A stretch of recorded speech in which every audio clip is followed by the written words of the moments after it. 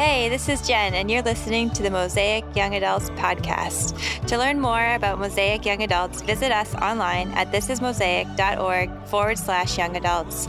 We hope this podcast is simply part of a greater conversation you have with Jesus. Enjoy the message.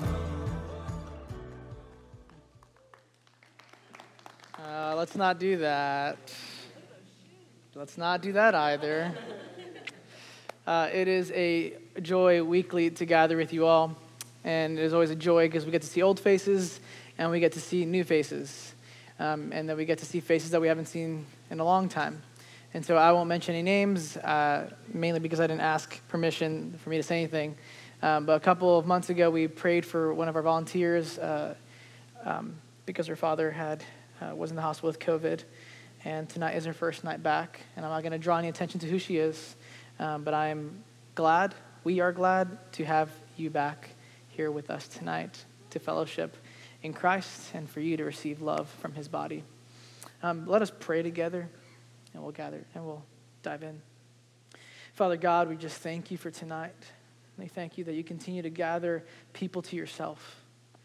They're not here to hear me preach. They're not here for Target gift cards and bingo and I'm sure that some of us have other reasons why we're here, and they're not bad reasons. Maybe we want just community and fellowship, or we want to find someone to date, or we want someone to hang out with on Sundays, or whatever we might be. Lord, would you just show yourself to be the main reason why we're here?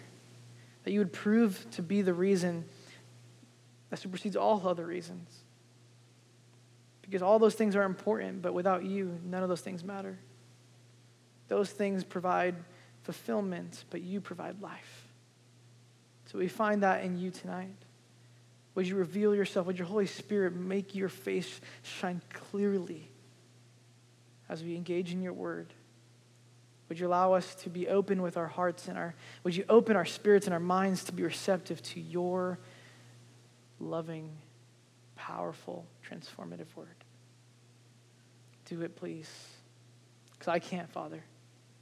I can't implant your words in their hearts. Only you can. So would you do the work that you promised you would do? In Jesus' name we pray. Amen. And so we're going to be jumping back into the book of John, and this will be for the remainder of the year, God willing, unless we somehow feel led to do another mini-series. But listen, we've only gotten through, we're about to finish the 6th chapter tonight, and there's 21 chapters in the book of John, so we have a lot to cover, and I'm hoping to just spend some time doing that. So just to give us a contextual recap of where we were about maybe a month or two ago, Caleb preached a message starting off halfway through chapter 6, and he was focusing on verses 25 through 59. And Caleb, I'm sorry for making you preach almost 30 verses. I apologize. We love you, but you did a great job, and then you can go back and you can podcast that if you've missed that, or if you want to just kind of catch up to where we are.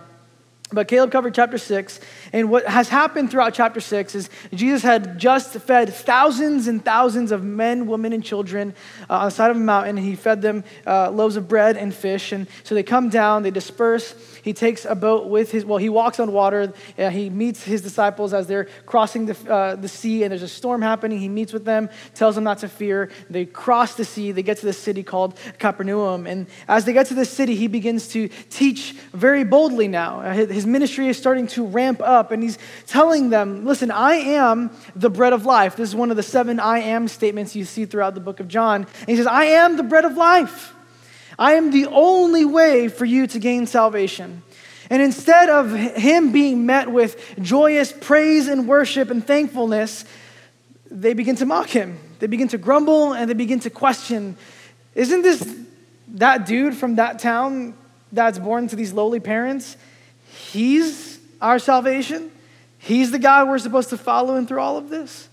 And eventually this huge fight breaks out between the crowds, and he turns to them, and instead of breaking up the fight, he just says emphatically again, listen, I am your salvation. I am the thing that you must feast on for you to live forever. Here's something that we need to remember as we read all the time of Jesus' teachings. We've created a version of Jesus, unfortunately, that is quite powerless. Because a main feature of Jesus' teaching is that he was a comedian. No, that's not right. He just told you how to feel good. Well, no, actually, a main feature of Jesus' teaching is that he was confrontational. See, we misunderstand Jesus often because we believe that for him to confront brokenness requires him to be passive and bashful. And when we hear the word confrontation, don't you feel like it's a negative word? And you'd be right. I guess I understand why it would have a negative value attached to it, because the reality is that when we engage in confrontation, it's usually not in the right way. We engage in confrontation because when we see a problem, we address it immediately and not in the most loving of ways. And we usually want the outcome, or the desire of our outcome is that it would work out in our favor. We want you to do what we think that you should be doing. And then we fight. But every time we see Jesus confront someone, whether it's a Pharisee, a bystander, a wanderer, or his own disciples, he does it to address something that is acting as an obstacle in that person living out the life that God desires them to live. Is that negative? I wouldn't say so. In fact, Jesus' confrontation is part of his expression of his love towards you and me, because he wants to remove or call us away from the things that are robbing us of receiving all that he intends for us through him. But the problem isn't that we're unwilling to do confrontation. The problem is that if we don't hear what we're being confronted about, just look the other way. It's why we advocate for things like, you do you and I'll do me. Because in a world of relativism, where my truth is no more or less than your truth, we're just left to live a life of our own making, right? I do my thing here, you do your thing there. You can't tell me what to do, and I can't tell you what to do. I mean, this is why you see so much bickering happening on Twitter all the time. Because, watch, we'll say we're a tolerant people, and I don't mean just Christians. I mean, whatever camp, whatever section, whatever circle of people, we're tolerant. And we expect you to be tolerant. And we'll preach that message until we can't breathe and preach that message anymore, until someone critiques your message, and then suddenly we spend all our time making sure they know how intolerant they are, only proving how much more so we are intolerant. It's just a circle of intolerance. And the main reason for this is because we live in a world of just thin ideas. Many of us don't really know why we believe what we believe. Like if I were to ask you just point blank, why do you follow Jesus? How many of you would be able to provide a legitimate answer? How many of you would say, well, it's kind of what I've known my whole life. I've gone to church my whole life with my parents, and I'm just kind of here because this is the next step, right? This is what we're supposed to do. Well, honestly, it's better than get drunk on Friday or Thursday. I'm just going to just be here. But the thing is that we live in this really hyper-performative world, right? Where the reason we hold these ideas really loosely, these thoughts, these beliefs really loosely, because if we hold too hard onto certain beliefs, we'll be condemned, right? That's why we're so afraid to even say, I'm a Christian, or I'm a liberal, or I'm a conservative, because there's these ideas tied to them, and you're like, well, I'm just really in the middle, I don't really follow this one or that one. I like this here, a little bit there, because we don't want to be condemned and have our image ruined. So instead we hold these loose and thin ideas that are just easily interchangeable. And the moment it doesn't benefit us, what do? Just get rid of it. Like, okay, I got to move this next thing. Here I am, put my new pants on, and this is who I am. I am conservative man, or I am liberal person. That's what we just try to do. But Jesus doesn't operate in these categories. His categories are not fast and loose. No, when we see the teachings of Jesus, he makes large and strong and beautiful claims that require deep-rooted belief. But in order for us to obtain the wonders of being a disciple of Jesus, Jesus must confront the parts of our hearts that are yet not conformed to his reflection. That's exactly what we see here. Let's start again in verse 60. Why many of the disciples heard it, they said, this is a hard saying. Who can listen to it? You see, prior to verse 60, Jesus was talking to a general Jewish crowd in verses 25 to 59. He just says, and he spoke to the crowd, and he spoke to the crowd, and he spoke to the crowd. But as Jesus was telling them that he was the bread of life, and that Moses was not their salvation, but that he is the greater Moses, and that in order for them to obtain eternal life, they had to accept Jesus as Savior, the crowds weren't happy about this. But they weren't the only ones that weren't happy. Verse 60, who does he say he's talking to? When many of his who? Disciples.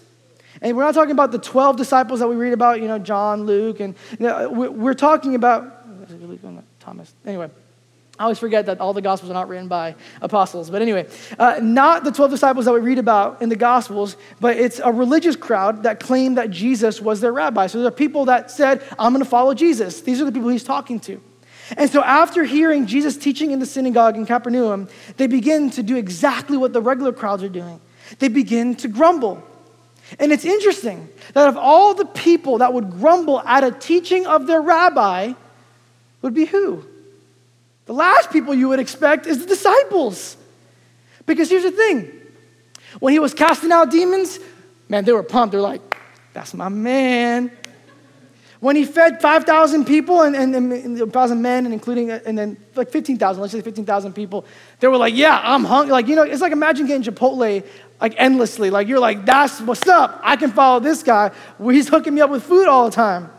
He was really happy. They were really happy and amazed when people started being able to see again, when the lame were able to walk. And yet, when Jesus begins to say, I am the only way for you to gain salvation, what did they respond with?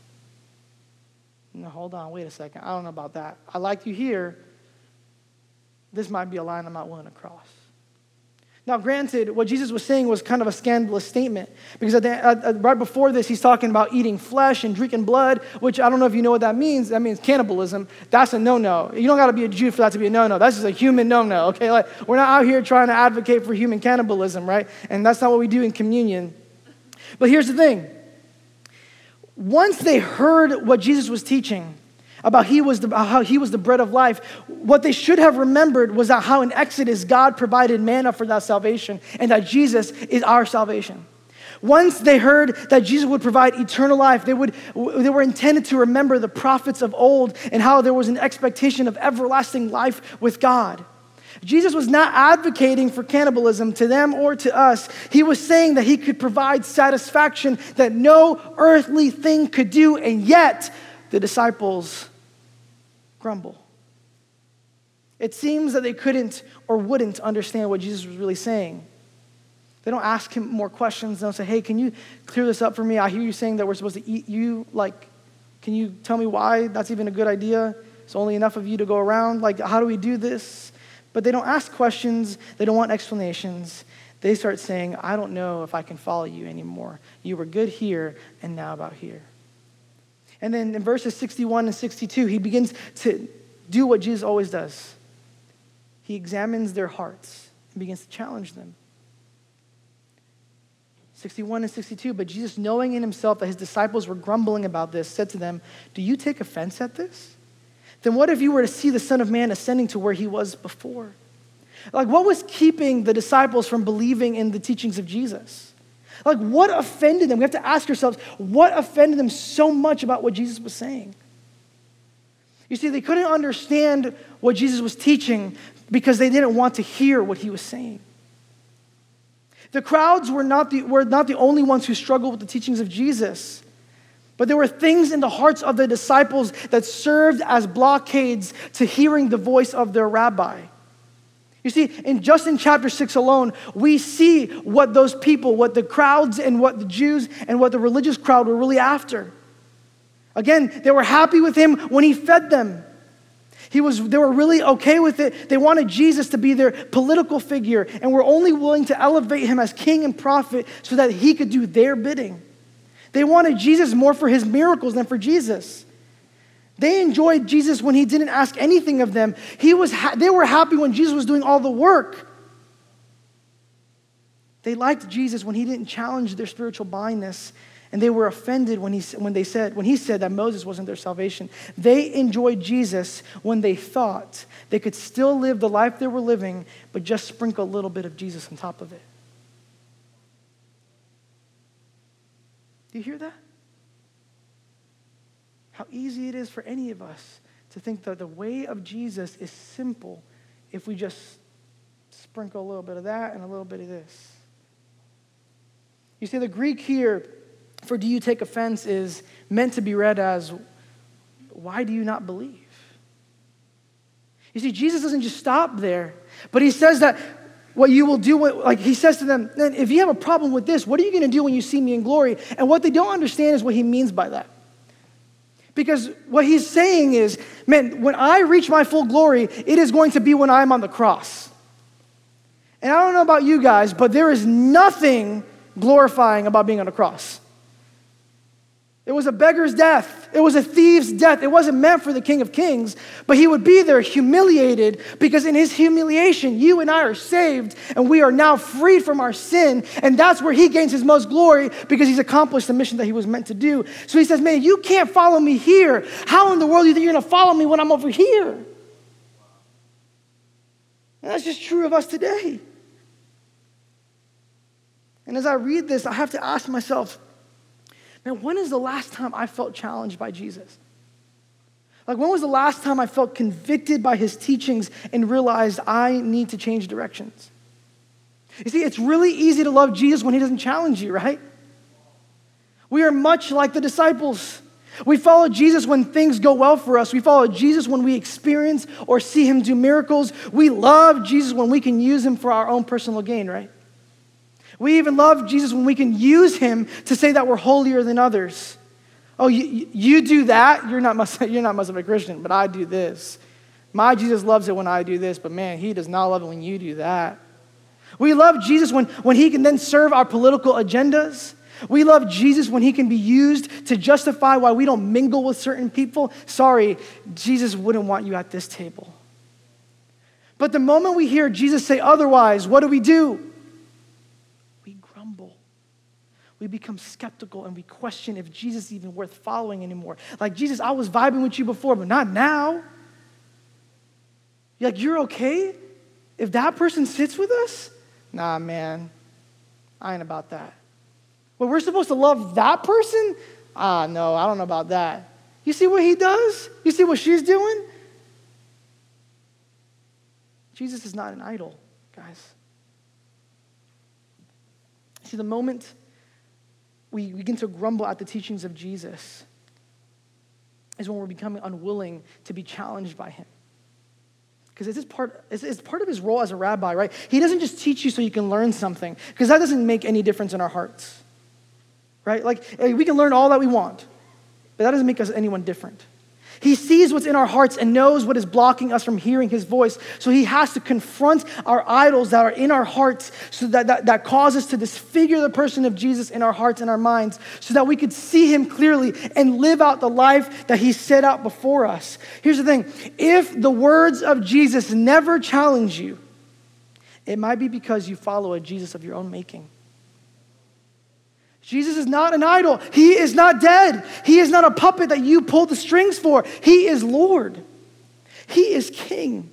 Jesus is eternal life. This isn't about preferences and autonomy, y'all. This is about him turning our grumbling into praise. But why is it so hard, right? Why is it so hard for us? Because maybe you've been here for a long time, and I don't mean here at Young Adults, but maybe you've been in the faith for a long time, and you're just frustrated that there seems to be these constant idols in our hearts that trip us up.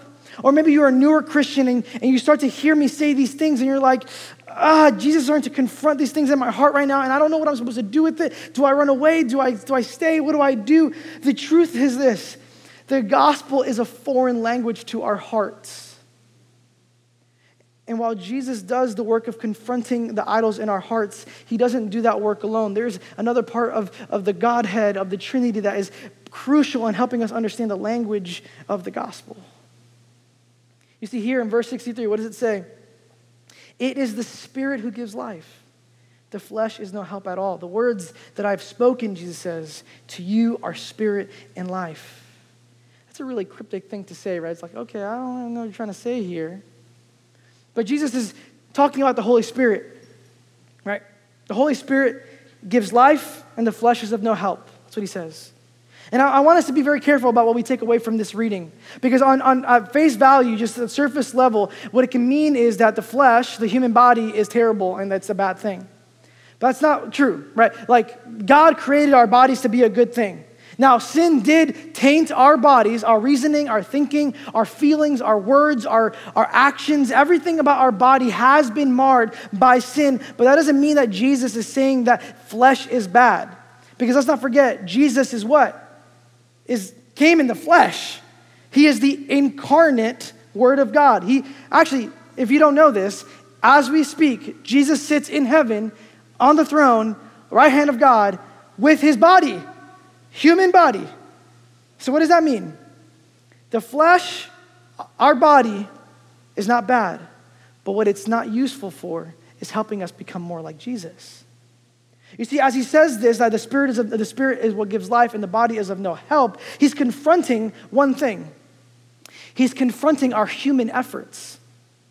He's not against people working and he's not against human work, but he's revealing that we do not gain eternal life through our efforts.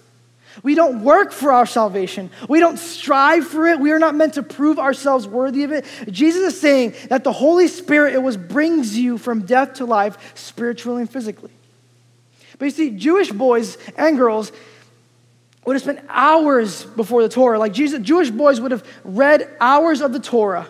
And both boys and girls in the Jewish culture would have spent hours in the synagogue. And they would have memorized the Old Testament. And yet, the crowds and the disciples could not understand for the life of them what Jesus was saying.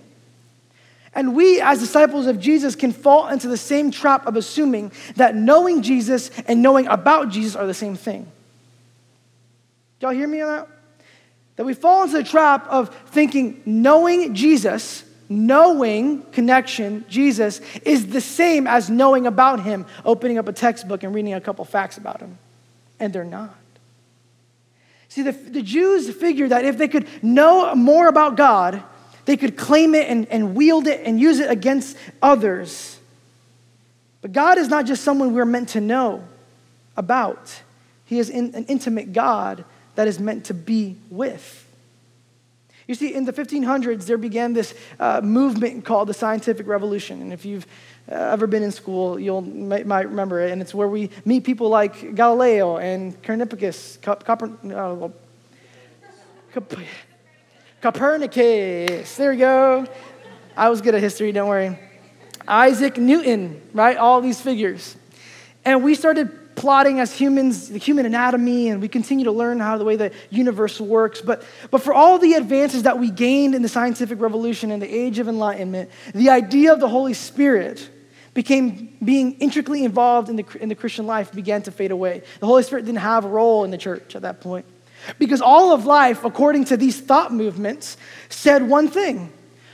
We can know everything there is about the universe through reason and logic. Belief in the spiritual world, that's for an idiot. So that's what you want to do? You're a dum-dum, but we're going to go on and advance with the human race. But unfortunately, these thoughts didn't just stop at the secular level. They broke through the walls of Christianity and through Christian thought and practice. And they began to say things like, well, the parts that we can explain in the Bible, they're literal and concrete. Jesus did teach this, and Jesus did teach that. Oh, but anything that we can't explain, it's just a metaphor or analogy. He didn't really walk on water. It's just the way that the gospel writers are saying that God really conquers and walks over water over our fears. It'd be things like that because they just couldn't make sense of it. And so both culture and the church made a God out of reasoning and logic. And it's a major reason why today, as we speak, there's a mass exodus of people leaving churches. Because the Christian faith cannot be concretely defined solely by logic and reason. It's not about doing this, therefore getting this. If I do X, therefore I get Y.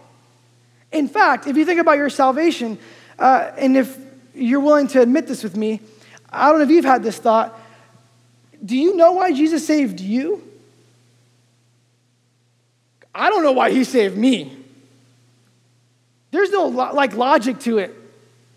I'm not the most this, I'm not the most that. Like there are much better people that could probably make an impact in the kingdom of God.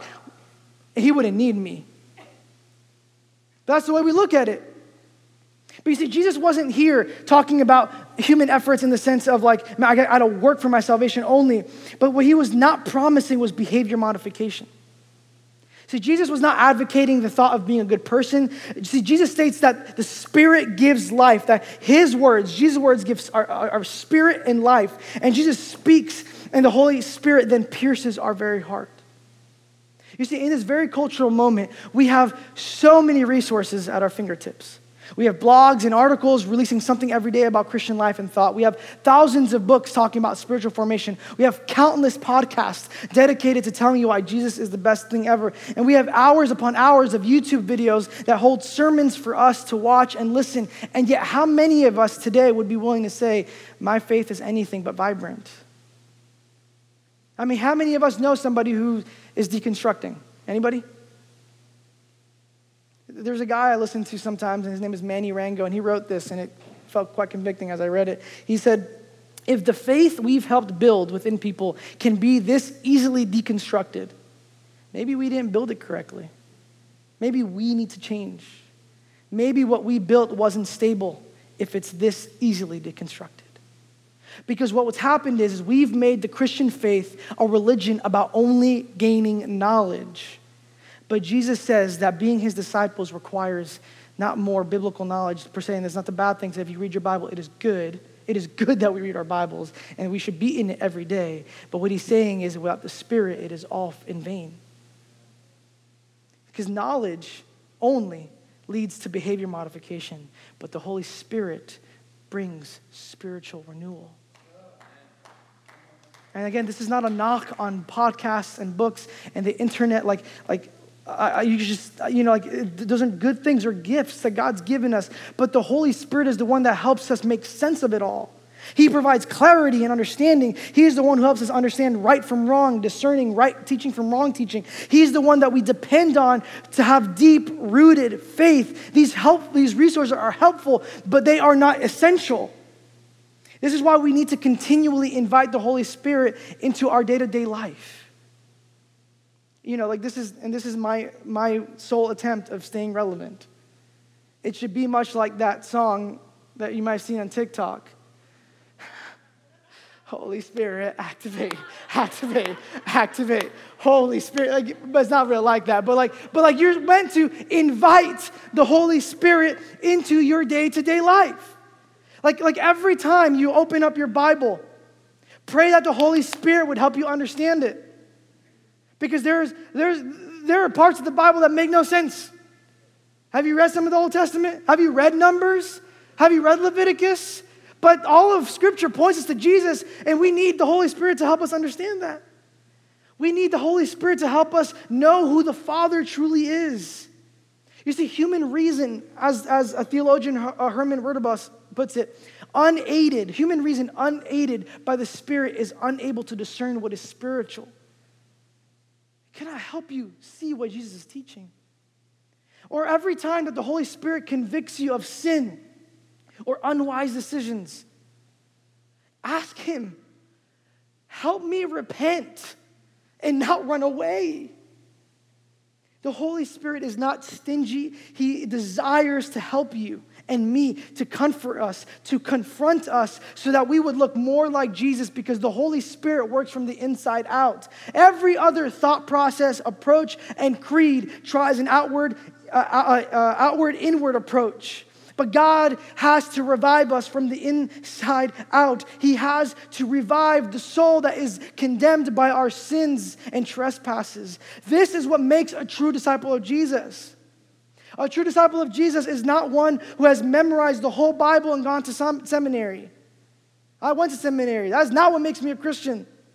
But it's the Christian who is, by God's grace, brought from life to death and relies on God continually to give them life.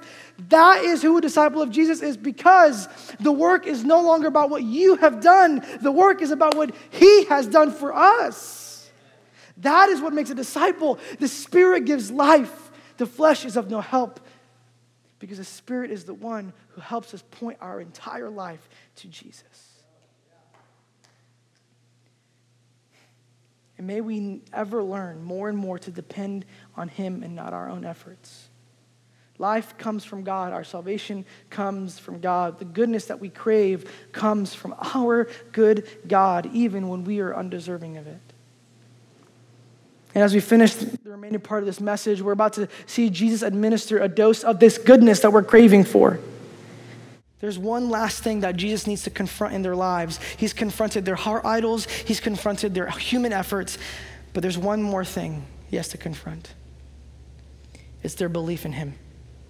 Read verse 66 with me.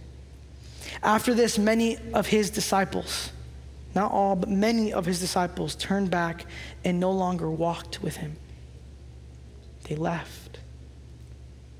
They heard his teachings and they were confronted with the truth and they left. And there's something interesting about the way that the Greek is written out here. Here it just says that they left. They heard it, they turned back and no longer walked. But the way it's phrased as is they saw him, they heard it, they left, went back, and picked up what they had left down and continued to keep going. That's a scary thing. It's a scary thing that what they had just left behind, that Jesus had just taken them from, they went back to it. Verse 67 says, Jesus said to the 12, do you want to go away as well? See, Jesus begins this whole section talking to the crowds and then the disciples, and now he's talking to a small group, the 12. The author is having us focus our attention between Jesus and these true disciples. Because Jesus doesn't just preach to non-believers, he actually focuses on preaching also to his disciples. He asks them a question that requires a response. Do you want to go away as well? Now, he isn't worried about the answer, okay? He's not like, hey, man, please tell me you're not leaving. They left. I need my home. He's like, I need you to stay with me. Come on. Come on. I need my posse to stay. That's not what he's saying. But he's also not being cold and callous and being like, go ahead. You want to do it? The door's right there. I ain't stopping you. Go ahead. No. He's not asking for himself. He's asking the question more for their sake than for his own, because what the disciples finally need to reconcile with is Jesus worth following? Jesus knows the answer. He's like, I'm eternal life, bro. I'm the answer. Am I worth following? Because there is a cost. Okay, I gotta be honest with you. If you walked in here and thinking that there is no cost to being a disciple of Jesus, I'm sorry. There's a massive cost. And many of these disciples have said it is not worth the cost. And then right after he says that, you see the response of the Apostle Peter. Look what he says. Now this is Peter, right? Like out of all the disciples, it's gotta be Peter. Peter gets it right though. He's like, yo, Lord, to whom shall we go? You have the words of eternal life. And we've believed and we've come to know that you are the Holy One of God. He gets the answer right. He recognized that Jesus has the words for eternal life, that he is the Holy One of God, that he is set apart for the purposes of God the Father. This is actually a very unique title. It's only one of two places that Jesus has ever called this in the entire New Testament. But what would drive Peter to say this? How did Peter know this was the answer? What allowed him to believe this was true of Jesus that the other disciples could not believe? The 12 disciples spent hours and hours with Jesus. There would have been times in their journey where Jesus would have to confront them and correct them, but there would be times where he would have to encourage them and uplift them. There would be times that Jesus and his disciples would laugh, and sometimes they would cry. Because for Peter, Jesus was somebody he loved because Jesus was someone he knew. It wasn't he didn't know about Jesus. He knew this Jesus. And this is what gave him the ability to say these things about Jesus, because whether or not Peter understood everything he was saying, because he didn't, he was being formed. He was being shaped and molded by every encounter that he had with Jesus. Because the power of the gospel is not merely just a message that Jesus preaches and communicates, but it's the message that completely, radically transforms everything about the person who receives it. See, Peter would have had seen thousands upon thousands of people leave in that moment. And I wonder if he would not have been tempted to leave too. But what stopped him? It was Jesus' confrontation, wasn't it? Right? He's seeing his disciples. They're leaving. He looks at the 12. He goes, them or me? Do you want to go back to what you were? Or do you want to keep going to eternal life? You see, Jesus he confronts us where we are not yet conformed and submitted to him. And why does that matter, though? Because the places that are not yet conformed and submitted to Christ will, for the rest of your lives, rob you and me of the beauty of a relationship with Jesus. You see, the reasons why the disciples left is because they misunderstood the cost of following Jesus. They thought following Jesus would cost them everything that was good in their lives. But you see, Jesus will cost us everything. It will cost us our fears. It will cost us our anxieties. It will cost us our selfishness. It will cost us our ambitions. The disciples thought that following Jesus meant that they would have to give up everything that they had. But in the economy of God, everything that you and I bring to the table is rubbish in comparison to the salvation we gain in Christ. Because in the economy of Jesus, when we bring something to the exchange table, we trade in our anxieties for his peace, hatred for love, revenge for mercy, orphans into sons and daughters, addictions for eternal satisfaction. He'll chip away at the resentment you hold towards your parents for the way they hurt you. He'll chip away at everything in you that doesn't reflect Jesus, because it is only in Jesus where we find life.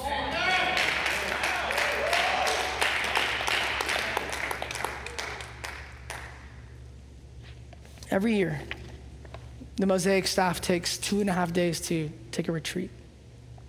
Leave on a Monday morning, come back on a Wednesday afternoon. And we're at the first evening session, and Josh Taylor, one of our elders, and his wife Kelly, were just talking, and I just felt prompted by the Lord to ask the Holy Spirit to experience the love of God. You might think that's an odd thing, right? Caesar, you're always preaching about God's love. See, theologically and intellectually, I know God loves me. Why? I don't know, but I just know he does. But for the longest time, I don't think I ever actually knew what it felt like or experienced God's love. This might be some of you in the room too. And I'm not trying to make a king out of feelings and sensations and emotions, because that gets us into trouble. But there really is a truly beautiful part of the Christian life that is experiential in nature. And it can't be satisfied with just knowing things like facts. And so we were sent away to do a prayer prompt. It had nothing to do with my original prompting. I kind of forget in this moment. And I remember as we were being sent away, I just threw out this 20-second prayer. I said, God, I have nothing else to give you. Your Holy Spirit has to just show up and do something, because I don't know what else to do. I've done all I can, and honestly, I'm not sure what more you can ask of me. I'm not sure I'll ever truly feel like you love me. And then we go and we're doing this activity, and we're all in our separate spaces, and I'm writing, and there's no card, and I can't tell you or explain to you logically or in reason. I can't write it out for you. I can best try to summate this story for you, but somewhere in the midst of this activity, he begins to do something in my heart where I become undone. Something had truly shifted inside of me. I really can't explain it, and I just began to weep. But before, where I usually thought about this, where I yearned for God's love and I would cry in sadness because I couldn't feel it, this time, for the first time ever, I began to cry tears of unfiltered joy. Because for the first time ever, I felt at 27 years old, as a director of Mosaic Young Adults, I want you to know this in the most humbling of ways, I finally experienced what something he had promised me, that I would experience his love. And all I could do was say, praise Jesus. Praise you. You do hear me. You do love me. You're actually here. And somewhere in the process of being a disciple of Jesus, I had for too long held on to my idol of human effort. If I perform enough, Jesus will comply with my desires. If I'm good enough, he'll give me love, mercy, and peace. And you know what? That night, Jesus had to confront me. He had to confront everything that I had built.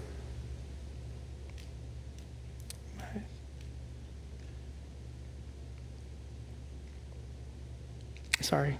An ad came up on my computer. He had to confront me because I didn't just pray that prayer and that was it. I had to turn away from the voice of Satan. I had to shut off the teachings of this world. I had to invite the Holy Spirit into that moment so that he could show and direct me to the Father's love. So why am I telling you this? Because a major reason why we struggle with confrontation from God is because it takes time. It's not an easy process. My story was about 20 seconds of a prayer, but that was 20-second prayer of years. It was 20 seconds of years of yearning for God to finally show up in the way he said he would. Years for him to break my heart, to humble me to the point where I finally said, I cannot do it with you. And he goes, finally, you get it.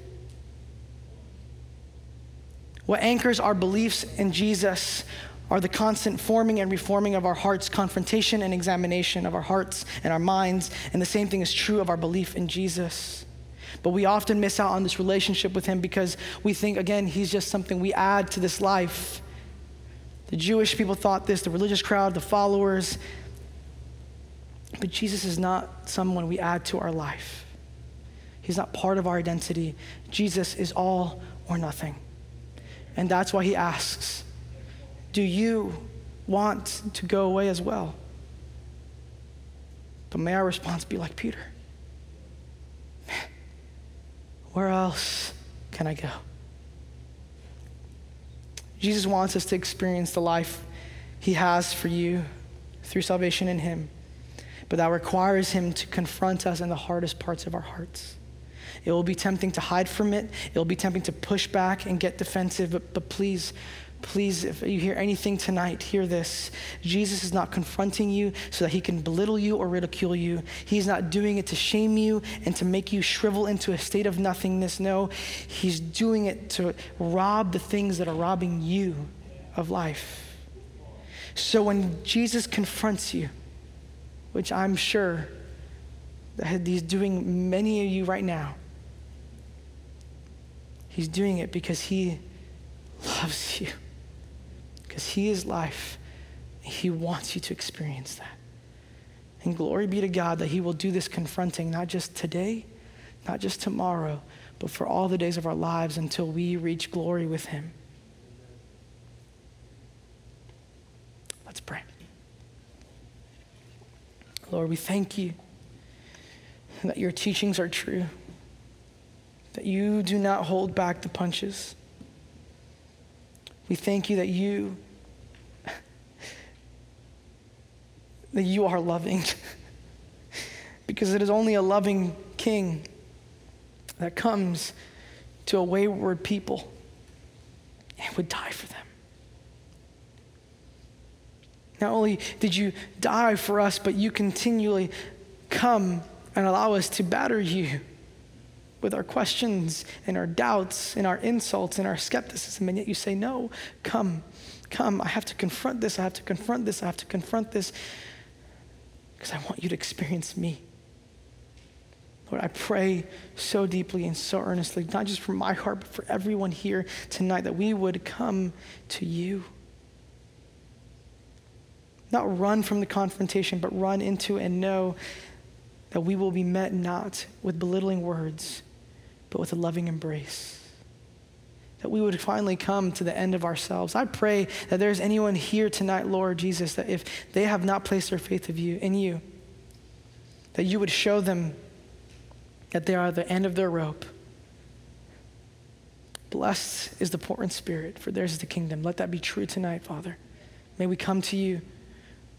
Even those of us who have been walking in the faith, or there's any parts of our hearts that have not yielded to your teaching, to your way, Lord, may we give that up so that we would submit and follow the path to righteousness and life and freedom in you. Praise all in Jesus' name. Amen. Thanks again for spending some time with us on the Mosaic Young Adults podcast. Our hope for you is that Jesus will use this message you just received and direct your heart completely towards Him. If you want to hear more messages like this one, please feel free to check out our past episodes and subscribe so you don't miss out on any upcoming episodes.